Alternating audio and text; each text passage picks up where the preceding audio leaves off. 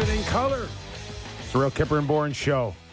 We're live on Sportsnet 590, Sportsnet 360, and Sportsnet Plus from 4 to 6, as always. Off the Rails Friday? Yeah. Just Yes. you and me. Is this what it feels like to be an empty nester?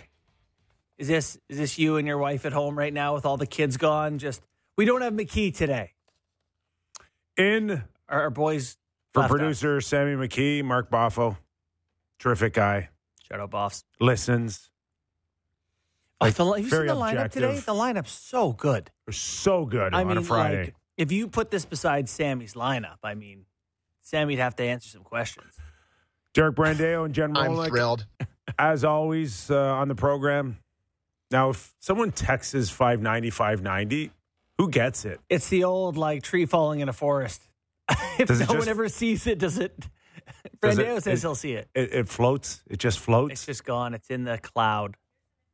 No, Your phone's talking to us. I'm getting talked to. We got to have Kangaroo Court. We will take your texts, We even will. though Boffs can actually read JB them. and I don't have a clue how it'll work. Derek says that he'll pass on his whatever you write to us. So on this Friday, please feel free in the next 2 hours. But as JB alluded to, we have a terrific show. Gord Stellick in about 10 minutes will explain what the heck we saw last night at Scotiabank Arena. Do you have any A answers? number of games we watched last night. Yeah. So what was that? What was that Leafs game, Kip?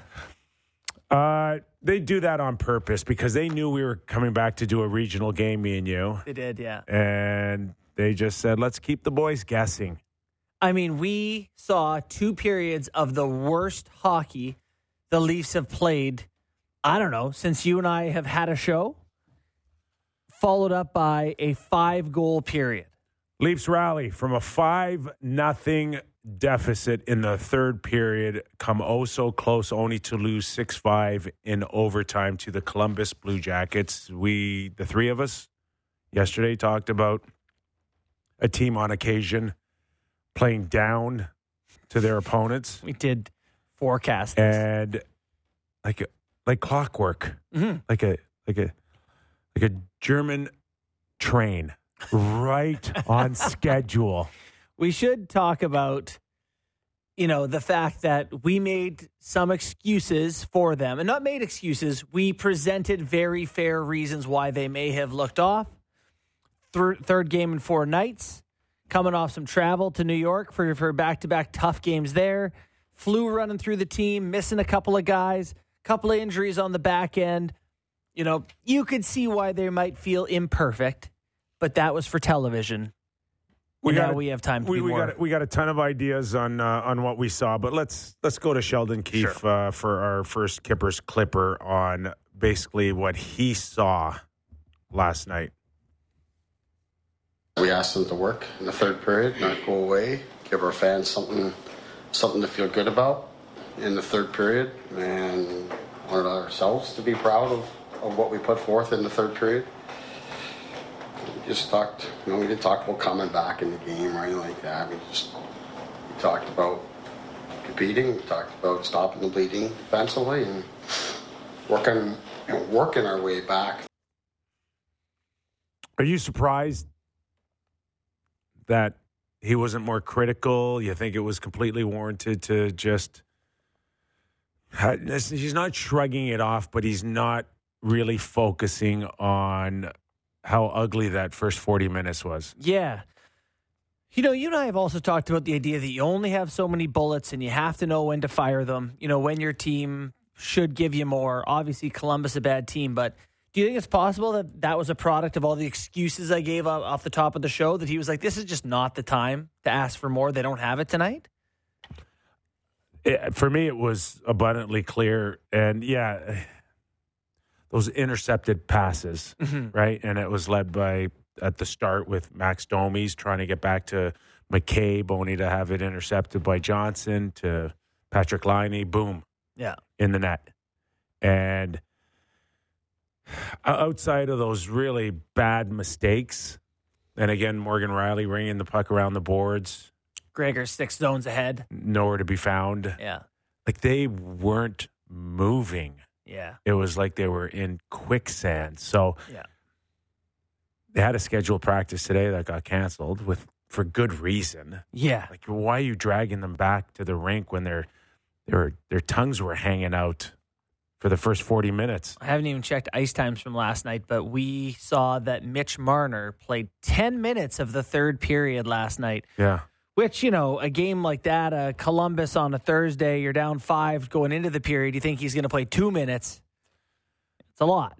I'm not sure. I'd make a good coach because, and you've pointed this out, Yeah, because you've worked with Sheldon Keefe, and there would have been a part of me last night that would have said that none of you play. I'm Go not. ahead.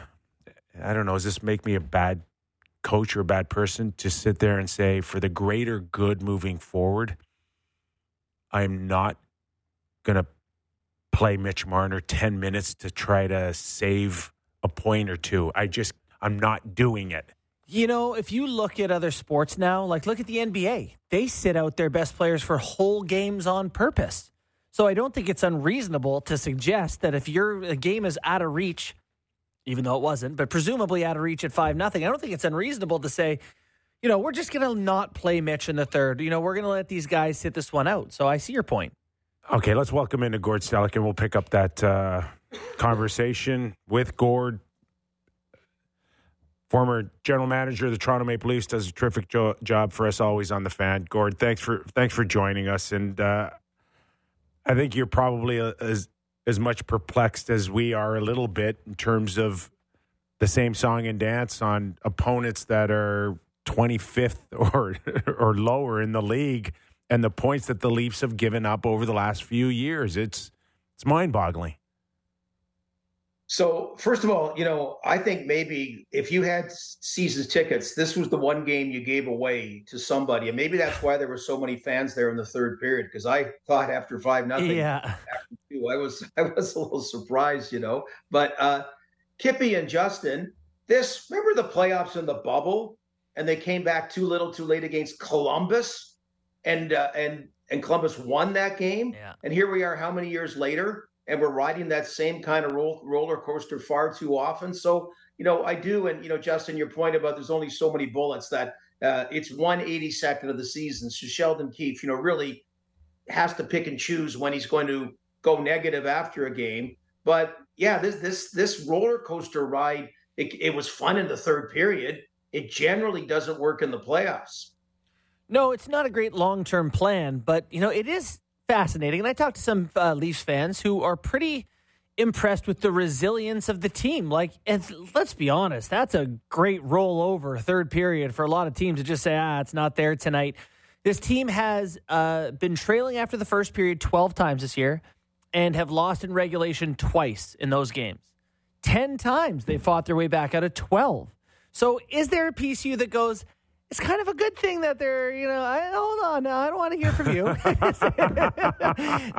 that they're able to battle back in these games. Is your glass as half full as Justin's? No, Kippy, hey, come on, half full. Half full's right. I mean, to come back, seriously, from 5-0 and tie at 5-5, arguably against the worst team in the NHL. So I give them some props. And again, to put the week in context, Joe Woll gets injured. He's your best goaltender. Martin Jones comes in, does a great job of wrapping up the game in a tough game against Ottawa. They get the shutout on Saturday. Good trips to the island and against the New York Rangers. Great appearance of Samsonov on Saturday. Martin Jones filling the bill. So I think if you put it in context, the one game compared to the week and the expectations, the worries after Joe Woll got injured, then, you got to keep perspective there. But let's see Saturday. Kyle Dubas comes in. What's your bounce back? What's your message? Home ice after that kind of effort. Are you going to come out strong against Pittsburgh? We can't do this every single game. But coming back in the third period, I'm with Justin. Scoring 5 goals when you're down 5-0. And, it did look like Friday night industrial hockey. That Columbus team was almost like the Los Angeles Chargers last night in the NFL game on Thursday night, the way they played in the third period. But I was impressed by the ability to have that kind of offensive firepower. I get what you're saying, that you can't just expect to keep getting points like that. But it's as if they say to themselves that we can, and I'm with you. No team should ever sleep on this offense. Yeah.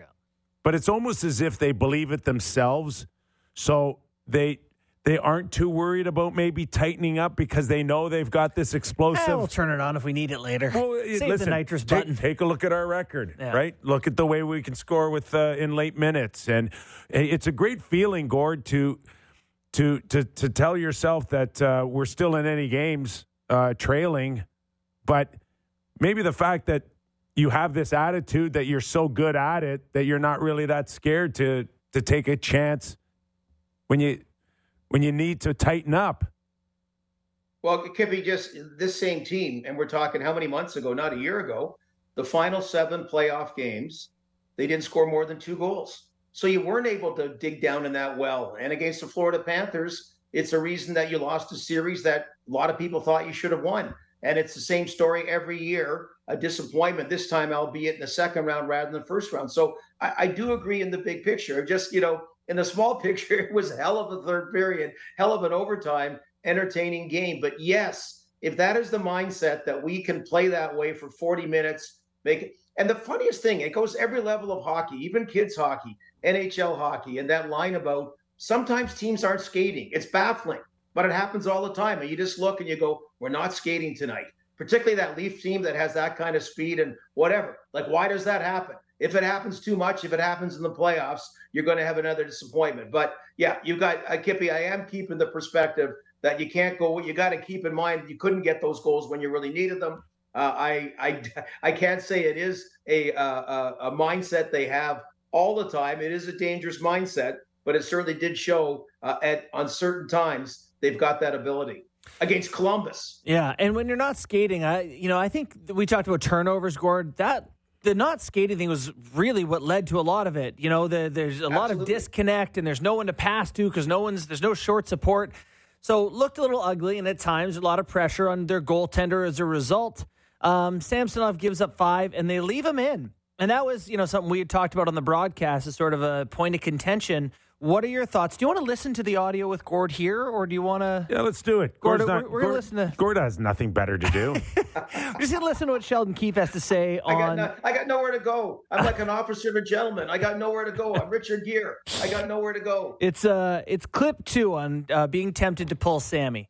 Yeah, very. We in the moment in the second period, we talked. I thought, we could just get through the second and talk about it, which we did. Curtis felt strongly that Sammy should stay in and fight and battle with the team. And obviously, I'm glad that was his advice, and I'm glad that's the decision that we made because I like the fact that Sammy was a part of that comeback, and I like the fact that he made some saves for us early in that third too. Gord? Okay, well, hold on. Last night we did the game, Gord, and I know. Justin was real strong on keeping him in, and I was real strong on getting him the heck out. So be the tiebreaker here. Well, I agree with you, Kippy. I was stunned to see him, and and also I wasn't really wild about that overtime goal, to tell you the truth. So I know 3-on-3, but still, I wasn't crazy about it. But I don't know. Curtis Sanford obviously knows more about the goaltender or whatever the psyche, and it turned out to be although I don't think goaltending mattered for the Leafs in the third period, but whatever. I think they were trying to send a message that it's on the team, not on the goaltender, about the way they played. And but yeah, I was surprised. But hey, when you know it, it worked out. But boy, Columbus, thank God for Columbus, man. I don't know if they lost that game, man, it can't be a pleasant feeling right now anyway, period. But if they lost that game, that would have been incredibly ugly. But I was surprised, but it was one of those games where it's like, again, it's exciting. So I don't want to dump on it because people that third period, I'm getting texts like dump crazy. On it. Both about the excellent broadcast and the excellent panel, right, but also about the third period. I mean, people were jacked. Kip, I do want to get your thoughts because There is the idea where, your parent catches you smoking a cigarette and they make you smoke the whole pack. Like, was this the Leafs? Really? Was this the Leafs making Sammy smoke the whole pack? Like, two periods that were so ugly, they're like, you finish it there, pal. Okay. Before the cigarette analogy? we go into the smoking the whole cigarettes here. But let me just ask you, and I'll tell you what stood out with me with his comment is that, and I know there's been goalie coaches now for 20, 25 years, and, that's not necessarily something new. But in my era, man, it was just the head coach making the decision. For Sheldon now to kind of tell us that Curtis Sanford made the call on him staying in net, to me, sure he did. Is like, I don't know, man. You're the head. I don't want to hear that. And I don't want to hear we decided. You're the head coach, man. You're the general back there. That has to be you. On you, everything. You can take as much advice as you want, but I'm making the call. Yeah. And I didn't get that from Sheldon. I agree in this. Like, he's trying to show he uses the resources, but he's been around this town, and we got a fan base that has a baseball team that apparently nobody made the decision to pull the pitcher. Okay. And you saw how that played out, the absurdity of the Toronto Jays and the, nobody apparently taking charge about pulling a pitcher that never should have been pulled. So, yeah, I it's a little thing, but I agree with you, Kippy. I'm in charge. Okay, I may use someone as a resource, but ultimately I'm going to make the decision about the goaltending change. I just never heard of a parent making you smoke all the cigarettes if you're caught with one. I've heard of parents say, don't go out in the cold and smoke. You can smoke the cigarette at the dining room table or something like that. But to make poor Justin smoke 19 more cigarettes? It was a tough day. Hold on, Gord. We've got child services on line 3 for Justin Bourne. So here's the thing, though, because I think there is, I don't want to call it a generational divide, but a difference in the coach's role now. I think that the term in baseball of manager, you're managing all these different elements, but there's a pitching coach who makes some pitching coaching decisions, right, in game about when a guy should come in and out.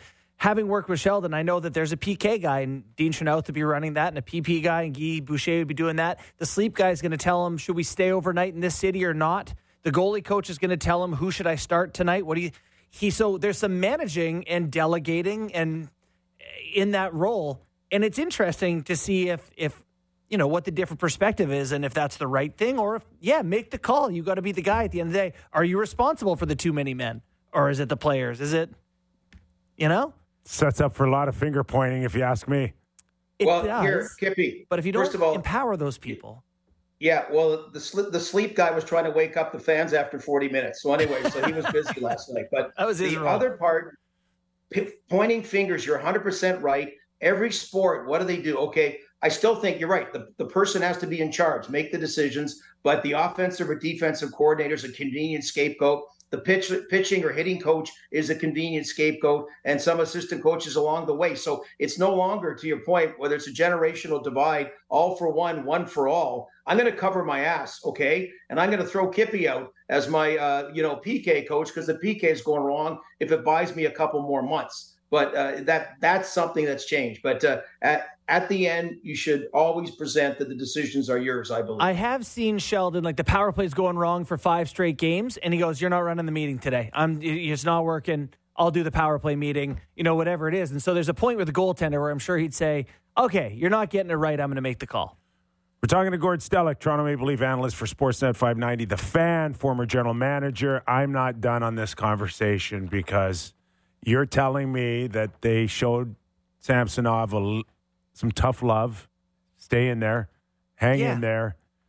Yet, after the game, they don't make him available to the media. Okay? So, you want to tell him, be a big boy here. Fight it out with your teammates, fight it out battle yourself. through it.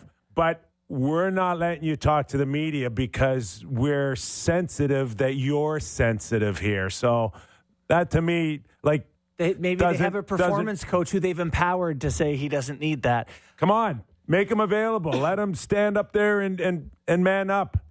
You can't have your most sensitive guy be your goalie, eh, Gord? Yeah.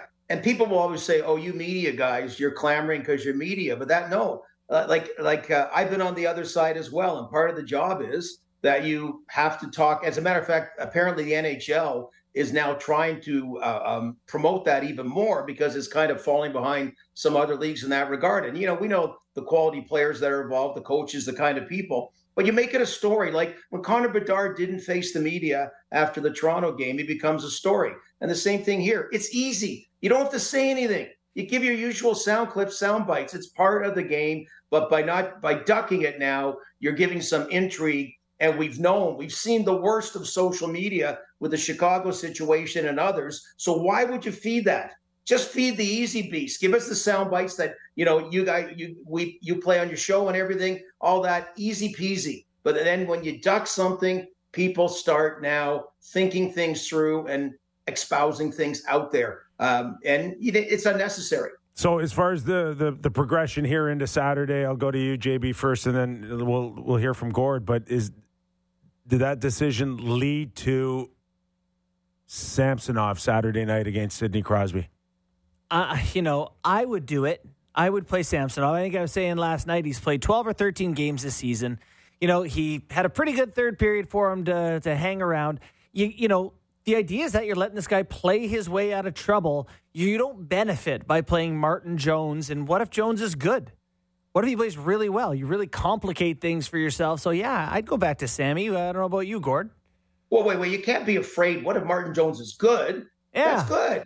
Well, what if my mom's never good going to in be your bowl? playoff guy. You're trying to solve playoff problems. So, it's a depth. Getting Martin Jones, getting him through waivers, great move because they've added goaltending depth, and that seems to be there's only one Vasilevsky. There's depth in Las Vegas, depth in Colorado. I thought they played him the full game because they want to start Martin Jones tomorrow. So I don't know which one it is. I don't have a problem either way, but I don't have a problem if Martin Jones is the starter tomorrow night. I have a problem if they come out the way they did the first 40 minutes against Columbus, because if you're talking about winning the Stanley Cup or being a Stanley Cup contender, that's not a habit you can do once again. Do you want to go right to Keith on that very thing? Okay, let's go to Sheldon. Clip 3 on why they can't play like that from the start. We had our game at different times. We just kind of lost our way. Well, I thought we had, like I said, we had the puck on our stick three times, maybe 4 times before the first goal, and we failed to make a play on it. And then that sort of became the issue the rest of the period. Couldn't break out. Couldn't get out of his zone. It's a real hard game to play if you can't get your feet moving or can't make a play come out of your end. And like I said, and now you're giving them the puck, and they have great skill. That's a young team that moves the puck extremely well, lots of speed and confidence with the puck. Yeah, there's tons to clean up here. Yeah. Sorry, guys, I just can't get this Samsonov thing out of my head right now. So let me just ask you guys now. He had a bad training camp. Then it became, give him a couple of weeks. Now a couple of weeks has become Christmas. How far do you go here? Right to the trade deadline to get his game going? Is there a chance now? Is there more of a chance now that he just doesn't rebound back this season than the first 2 weeks of let's wait and see? At last check, he's 61st in the NHL in save percentage. Are you implying that maybe Martin Jones could be ahead of him on their depth chart come playoffs? Here's the problem. If Samsonov does not find his game, and you want to go with Joseph Woll, and we all assume Joseph Woll's coming back, and we all assume that, hey, he should be able to kind of pick up where he left off and be great. But what happens if he gets hurt again? What are you left with? You have to be sure of the second guy is capable. And to your point, if you're going to spend all this energy and time to keep going back to Samsonov and it doesn't come back, you're not doing Martin Jones any favors helping him get ready just in case he's needed. Well, I'm thinking that's what I'm saying. I have no problem. Martin, they took Samsonov to arbitration, okay? that shows it's not like, here's the contract, we want you 3 years at $4 million a year. No, we're not sure about you. We really like Joe Woll, the way he finished up. We like the way you started, but not the way you finished at the end. So I say dime a dozen, but basically you're in that category that we can look to replace the Samsonov in the offseason, just like a Peter Mrazek or a Matt Murray or, whatever, Jack Campbell, whatever they've had before. So again, Kippy, last year, we always use the one example. It's an inexact science. Who knows? But Sergei Bobrovsky was a healthy non-starter when the playoffs started because that's how he'd been playing. And then all of a sudden he got hot at the right time. The Leafs just need that one goaltender to do what Eddie Belfour and Cujo did all those years ago in the playoffs and, come up with not necessarily steal the playoffs for you, but be strong in the playoffs. And if it's Martin Jones, great. If Samsonov gets it together, that's great. I always think when you go down that road and you're not getting it, it's a slippery slope and you don't bounce back, but you never know. And best case scenario, Joe Woll's healthy and he's kicking ass. Yeah.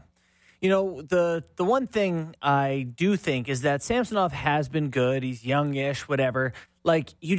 I worry about spending an asset because now you're talking about, I think, maybe need to get someone, right? But you need so many holes patched. Do you want to spend your money to patch that hole when maybe it might fill itself in? But when does that become a real huge concern? Do you think he's still got another month to straighten everything out? Are you comfortable giving him another month to find his game? Some of those goals last night were bad. Yeah, like the one that went through his shoulder. Cannot and the sliding, the overplaying, the inability to really control your movements from post to post. That's a huge concern, guys. He looks like Kippy at Studio 54 in his day in New York there, all that movement in the crease. That's what I think. Kippy, who you going to get, though? Okay, you're going to give a first-round pick like Edmonton did for Dwayne Rolison. You're going to get the NHL version of rent a goalie. Okay, that's what Tampa Bay looked at when Vasilevsky was injured. I mean, like the elite goaltenders don't move in season generally. Yeah. And that's so you want another body, you want a David Riddick like they did a couple of years ago, just for depth reasons. You're not going to get the guy that's going to take you through the playoff run in season. It's got to be one of those three: Joe Woll, Samsonov, or Martin Jones. Yeah. All right. Well, we solved nothing there. Zero, Gord. Zero. And speaking of Studio 54, I'm watching you on the Zoom call. You got a real party purple shirt on right now. It's kind of it's my it's sort of my Tommy Bahama Magnum PI when he's retired in the seniors home kind of shirt that I'm wearing, espousing today. But then going to watch hockey and curling later on. And Kippy, great column in the Toronto Star. That was a great column about the media and just what we talk about, what the challenges organizations have nowadays, and how they have to manage it and handle it, and have the goaltender come out and talk and address things in Chicago when that's going south. And Jordan Kyrou's got to be careful what he says when he makes a remark about Craig Berube. If he said what he said last night, he would have been fine. So anyway, I thought it put a lot of context, and that is big. Those are big challenges for players and organizations nowadays, that reality. Just trying to follow in your footsteps as a brilliant writer and an author, and your book's out now. Looking forward to it. Great Christmas present. Revival. Buy it. That's our pitch. Buy it. Buy Revival. And we got Doug McLean in the second hour on this Off the Rails Friday. So he's going to tell us how he's like a world-renowned author as well, Gord. Please come back on the show and save us. Well, I got Kipper's book, I've got Justin's book, and there's something very satisfying about a book nowadays. So yeah, we always appreciate the support because it's a labor of love, that's for sure. Always terrific stuff when we come to you, Gord. We really appreciate your time, pal. See you guys. Have a great weekend. Take care. Thanks, Gordo. Talk soon. Former general manager of the Toronto Maple Leafs, Gord Stellick. Hey, what'd you make of Ryan Reeves' injury? What happened there? Well, not good. I felt his pain. Yeah. Not only the physical one that he absorbed when he hit the boards, but just hitting a rut and just pulling the full Bambi sometimes on ice. That's how I tore my MCL. I was actually in Hershey. Just caught a rut and got hit at the same time with my skate in a rut, and see you later. And listen, I'm not pointing any fingers at any maintenance people because I've gotten in trouble on a few occasions already. Yeah, no. And the temperature's great in here, by the way. Yeah. But like I told you last night, I'm watching the puck blow up on a few sticks. Playing and I'm gravel. like, I don't know how good the ice was last night. Yeah, we're guessing from a distance, but it's either a whole bunch of people mishandling pucks at the same time, or Well, I hope he's okay. It didn't look very good, but let's hope ball there's going some, off the some ice. Good Did you news. see that? And this is a weird one. And I don't mean to like zapruder the film here, but the camera just cut away when he was actually going down about 6 feet off the ice. like And I think it looked to me like something gave out. I'll say it. He went down. He went down, but something gave. An ankle, a knee, a kneecap. Yeah. Something. If you don't have a ligament that can, total speculation. We're just like, he fell. I don't know. Maybe he just randomly fell. But whatever it was, he didn't need a fall. That is not well timed. Well, once again, well wishes for Ryan Reeves and hope we get some good news on his injury from last night. Yeah, tough when you're looking for momentum to have to sit out a long time. Okay, we're going to take a quick break here, and when we return, Phil Bourque will join us as we tee up the Toronto Maple Leafs and the Pittsburgh Penguins, Hockey Night in Canada. Radio analyst for the Penguins and two-time Stanley Cup champion. Phil Bourque next on Real Kipper and Bourne. Fresh views on everything in the National Football League. It's the Fan Checkdown with Matt Marchese and Donovan Bennett. Subscribe and download the show on Apple, Spotify, or wherever you get your podcasts.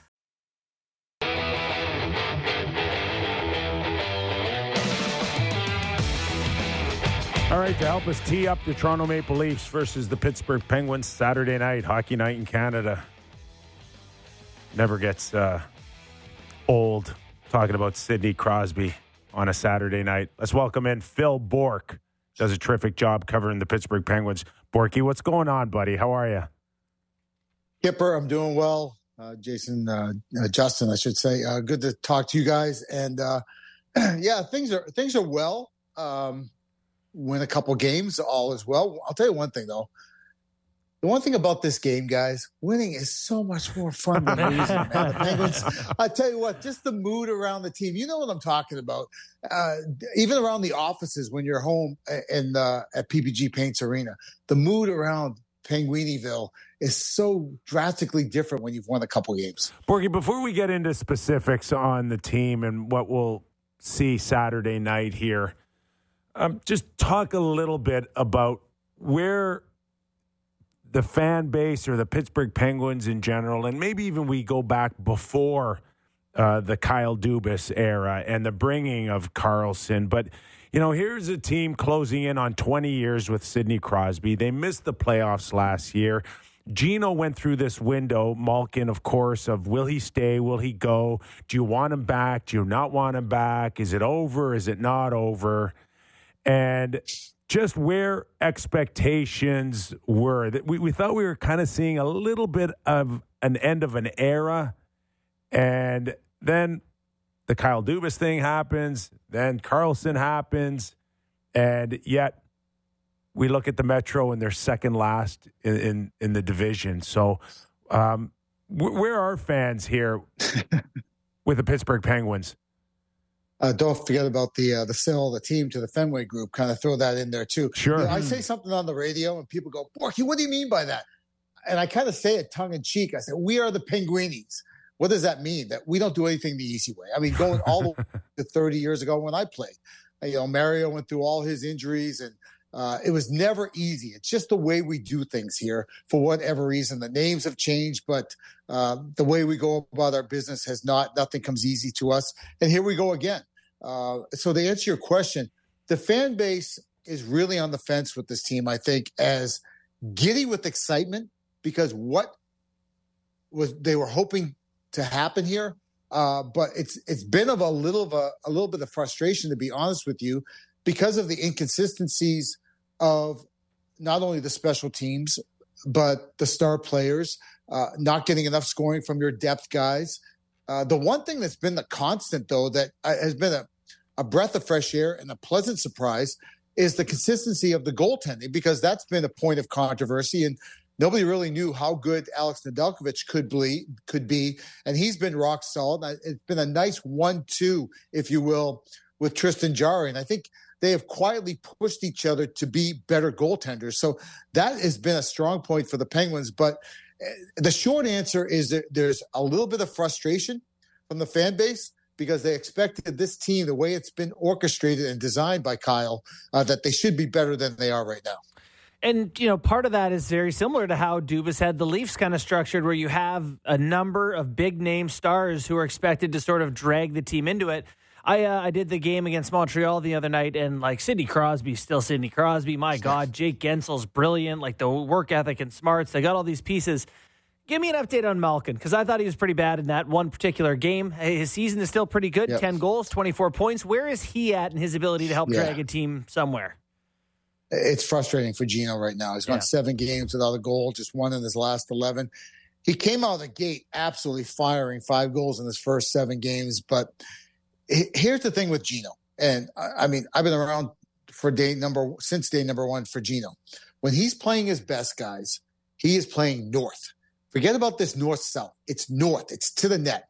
And Riley Smith was really good for him early on, because they were both – it's almost like Riley was telling Gino, hook your wagon to my wagon and let's go. Let's get to the net. Something – I don't know if it's since there's been kind of a rotation on the right side, a different winger almost every other game, but they started going east-west. And when both of those players started going to east-west, the goals just kind of dried up for both of them. So it's frustrating. That I don't know if that's a great answer, if it answers your question. But I've noticed with Gino, when he does this, when he starts going east-west, he's trying to do too much. Mm-hmm. He cares so much. And it's frustrating if you don't watch him on a regular basis and you watch him in just that game in Montreal, you're like, he wasn't good. Right. He wasn't good at all. But it's him trying too hard. He cares so damn much, but sometimes his heart's in the right place, but his compass is pointed in the wrong direction. Got to ask you about Erik Karlsson and just the overall impact. And sure, again, talking about the game the other night, the David Savard first goal was a tape-to-tape by Karlsson, unfortunately, to the wrong guy. But, should anybody be really surprised on how he just, I don't know if I'm saying it hard enough, the struggles of his defensive game? Is that, should they be surprised? Should Kyle, you traded for that? We've seen it throughout his career. What were you expecting, Kyle? Nikki, the way you were kind of stumbling and bumbling to get those words out of your mouth about Kyle, I'm the same way, man. I get, you try to find the words. How do you describe Erik Karlsson? Now, I play with a guy like Paul Coffey. You and I both play with a guy like Brian Leetch, who had some risk, some gamble in their game, but they also knew the situations. And that's where, for a choice of better words, I have a problem with Erik Karlsson's game, or I think he needs to make that adjustment. It's situational hockey. If you were just down 2 goals and you battle back to make it 2-2, I don't think you can play like you're down 5 goals. And he plays this high-risk style no matter what the score is. And he's unapologetic about it, and that's fine, because he oozes with confidence. I don't know if there's another player in the league that just fires away off the seat of his pants and plays off of instinct the way that Erik Karlsson does. There are some pluses to that, but also I think in the long run, it might work in some games against some weaker teams or just because he's so damn talented. But you're not going to win in the long run playing that way. That's the end of the story. And so I think some tweaks and adjustments. Listen, he's incredibly talented, probably end up in the Hall of Fame. Sure. For all the Norris trophies that he won. But at the end of the day, if you can have 15 Norrises on your mantle, who gives a hoot, right? Because the ultimate goal is to win the Stanley Cup, and you got to play the right way. And I'm not saying he plays that way all the time, but when he gets into that mode of go, go, go, go, go, I'm going for it no matter what the score is, no matter what the situation is, no matter who I'm on the ice with or who I'm on the ice against, I think you got to kind of bundle that up a little bit because it can be too high risk at times.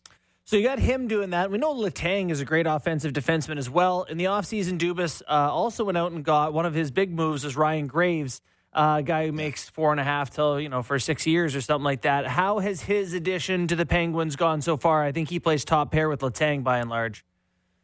Yeah, and just real quick, I don't know if you're going to ask me about Chris Letang, but he's been unbelievable. If you want me to talk about him, I'd be more than happy to. But yeah, he's been unbelievable. Yeah, maybe his numbers don't bear out, but this is the best. I've been watching Chris Letang for years, and at times he would drive me crazy because he would kind of play that little bit of high-risk style. This is the best year I've ever seen him play. He is an absolute beast out there, and his numbers don't bear out, and he probably won't even get a vote for the Norris, but I don't think he cares. I think when Erik Karlsson came in, I think it was almost a relief for him that he doesn't have to drive the offense anymore. He's been incredible on the PK, and this is as well-rounded a Chris Letang I've ever seen him. But as far as Ryan Graves, who's been paired with Tanger all year, he's been good, but I think he needs to be better, more consistent. And to be honest with you, at 6'5", 215, 220, I know it's not in his DNA, but he's got to be a son of a you-know-what. I think that you got to get outside your comfort zone a little bit, Gravy, and you got to be a real Richard on the ice, if you know what I mean, because we need it. We don't have enough of it on the backside. We brought in John Ludwig, who's brought some jam back there. But at the end of the day, if you want to really win a Stanley Cup, you got to maybe get punched in the face a few times, maybe get 2 in, take 3. When you're that big and you're going to be playing the minutes with Chris Letang, you got to be more of a disturber out there. And so that's a long-winded answer to your short question. But at the end of the day, he's been good for the most part, but there's another level for Ryan Graves, and he needs to get there. Really speaks volume of the character of Letang to watch a guy like Karlsson come in and not be better, right? And be okay with that. Be better. And still bring the best out of your game. So that's great insight, Borky. But, when it comes to Letang and Crosby, man, they've got the recipe. They know what it takes to win. Can they not influence? If Crosby can't influence Karlsson on how to play the right way, then I'm sorry, nobody can. No, you're right. Yeah. I guess it falls on Mike Sullivan, right? At the end of the day. I mean, he's the general, right? And you got to find a way. And that's the challenge of coaching superstar players, is to get them to buy in, to play the right way on a consistent basis. It shouldn't fall on Sid, just like it shouldn't ever fall on Mario back in the day. Sometimes your teammates can give gentle reminders, but at the end of the day, it's got to come from the head coach to hold that player accountable to, and Mike Sullivan says, I don't want to take the stick out of their hands. I get that, but still, if they're running into a different pasture than all the other horses, and it's disruptive to the main goal of playing the right way to win a Stanley Cup, then the hard conversation needs to be had. And it's better to have it now than to wait till February and March to have it, because then maybe that ship has sailed. Okay, you brought up Mike Sullivan. We listened to Kyle Dubas last week talk about his coach and give the reinforcement, but there's a lot of general managers that probably wouldn't have even touched the topic just to not draw attention to it. Like, are people saying it's maybe time for a coaching change because this is regarded as one of the best coaches for the last 10 years? Well, when you go through a losing spell like we went through, it doesn't matter who you are. The whispers are going to be out there. And social media all of a sudden has some flex, some muscles, right? And if it got back to Kyle, I'd rather the general manager get out there, get ahead of it, and just say, hey, whatever people are saying and whispering about, stop it. This is the guy. This is the guy that we are going to stick with, and he is going to be the head coach of the Pittsburgh Penguins. Period. End of story. And then you stop talking about it, right? Because you're like, okay, we know Fenway's behind him. Now we know the general manager is behind him also. So he is the guy. I mean, here's the other thing that I tell people all the time. Okay, let me entertain your thoughts and your frustrations. Penguins aren't winning enough. Let's get rid of Sully. You want to get rid of Sully and bring in who? Yeah. I'm sorry, I can't hear you. You guys say, well, now it's Berube. No, come Kipper. on. But to bring in a better coach than Mike Sullivan, he's one hell of a coach. He's a bit of old school. But again, it's a challenge when you're coaching this many personalities, egos, whatever you want to call it, guys. They're superstars. It's not that easy, man. But that's the challenge for Mike Sullivan. And yeah, the sand is going through the hourglass with these guys. I mean, Tanger and Sid, they're 36. Gino's 37. There's no time for nicey to sit and wait and for these guys to get it together. If that hard conversation needs to be made, it needs to be made now, and forget about hurt feelings. So, Borky, where do the Penguins fit into the Metro Division by true talent? I look at goal differential. If you look at the end of the year, goal differential is like the separator between playoffs and not. They're +9. Ahead of them are the Devils at -2, Capitals -9, Islanders -3. Like, they're not a seventh-place team in the Metro, are they? No, they're not. And they're still within striking distance. And with all the ups and downs that they've had, they're still with 4 points of a wild card spot, 6 points from being second in the Metro. So it's all right there for them on the table. And you look, they got the Leafs on Saturday, they got Minnesota, then they got Carolina at home, and then they go into Ottawa, and they got St. Louis and the Islanders to close out 2024. So it's all on the table for them to get right into the hunt. But you're right. The one that kind of skews that number a little bit is they had that 10-2 win in San Jose. So that +8, if you take that out of the mix, they've kind of been wishy-washy, if you will.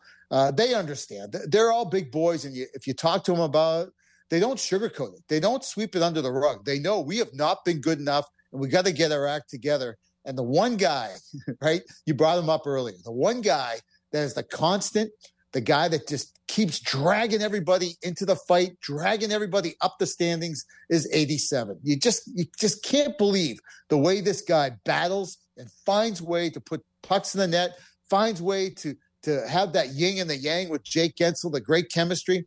And really, there's been a rotation. It looks like Ricard Raquel might be back tomorrow night and be up there with Sidney Crosby. And you wonder if they can catch lightning in a ball, because Rax has not scored yet this year in the 17 games he's played. But Sidney Crosby has been the guy, the one constant, as well as I mentioned, the goaltending, the one constant that's been able to keep the Penguins in this fight.